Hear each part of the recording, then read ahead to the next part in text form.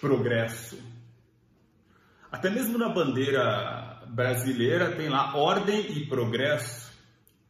E para muitas pessoas, as sociedades marcham para o progresso.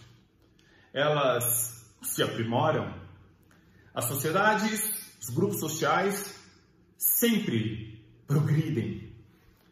Essa é uma ideia tipicamente moderna e, na verdade, talvez tenhamos já elementos suficientes do final do século XX para o início desse século, que do ponto de vista moral, nós não temos exatamente um progresso.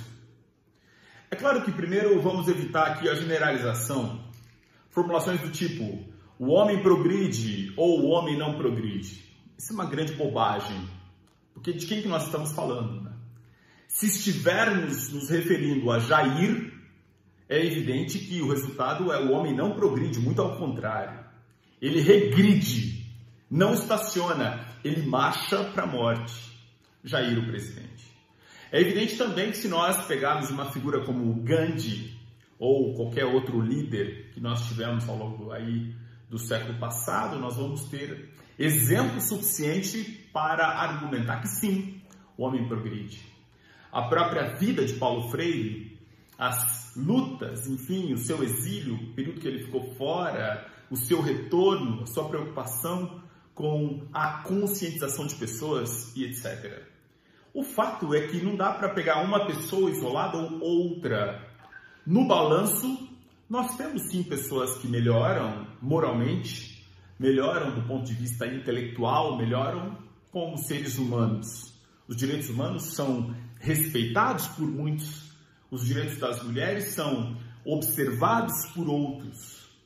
Mas nós não podemos fazer vistas grossas em considerar que no real, no mundo real, tem uma quantidade grande de pessoas levianas e descompromissadas com a própria moralidade, no sentido de convivência social.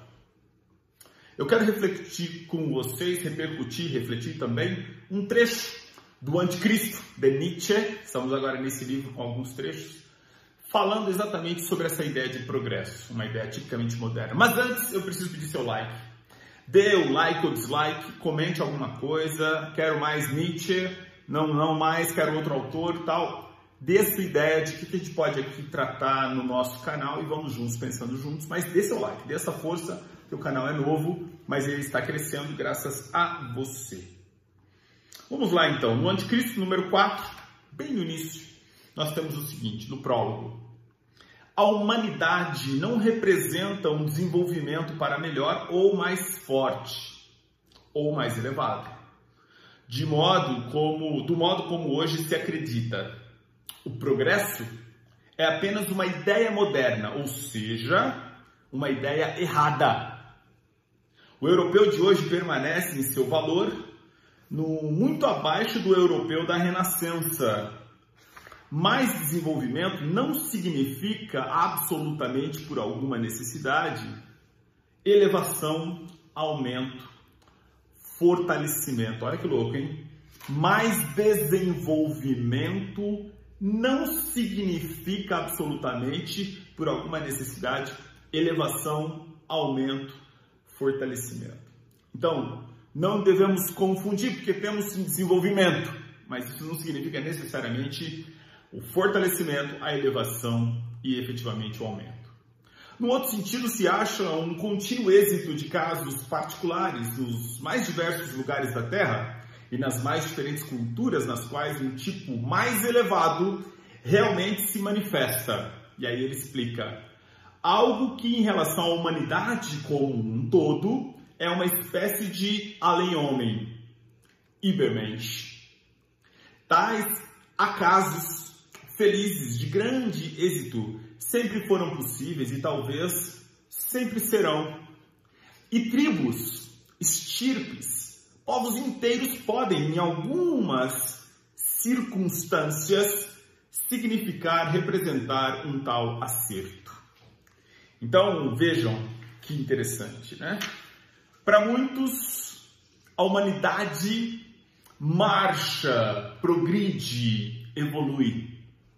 É preciso tomar cuidado e não confundir desenvolvimento com elevação. Por exemplo, do ponto de vista moral, nós observamos do final do século passado para esse, de uma forma direta, no caso brasileiro, você tinha um autoritarismo, sistema político, um regime fechado, você tem uma abertura em 1988, a Constituição Cidadã, você tem direitos coletivos e individuais, uma promessa, e de repente o Brasil começa a marchar, começa a construir políticas públicas, valorização dos direitos humanos, valorização do negro, de comunidades, inclusive quilombolas, para não dizer, inclusive, do grande movimento LGBTQIA+.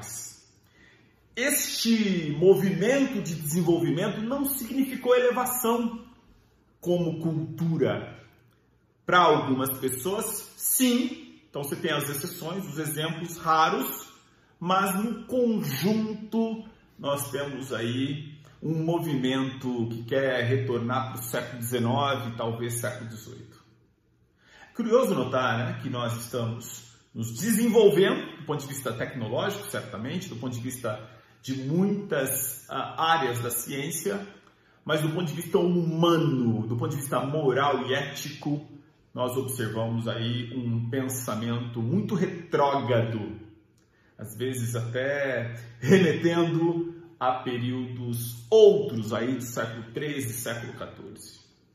Por isso, aqui a reflexão no sentido de que, sim, nós humanos podemos buscar aí a elevação, podemos, de certo modo, buscar aquilo que, em última instância, nós somos. Tem uma passagem do Nietzsche, na da e Ciência, que é uma reflexão sobre consciência, quer dizer, o que diz a consciência?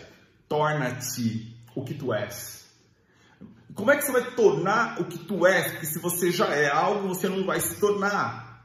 Mas é mais ou menos um movimento de que no devir você deixa exatamente fluir aquilo que já se é. A ideia de elevação ou de soma de potência ou de aumento de potência, ela significa a constatação de que nós somos essa possibilidade de elevação. Por isso, lidar com pessoas insanas e, sobretudo, levianas, como é o caso de Jair e sua companhia toda, é uma fotografia muito ruim do início do século XXI, porém necessária. Porque Jair e sua trupe nos ajudam a pensar que nós não somos tão mesquinhos, não somos tão pequenos, não somos tão raivosos.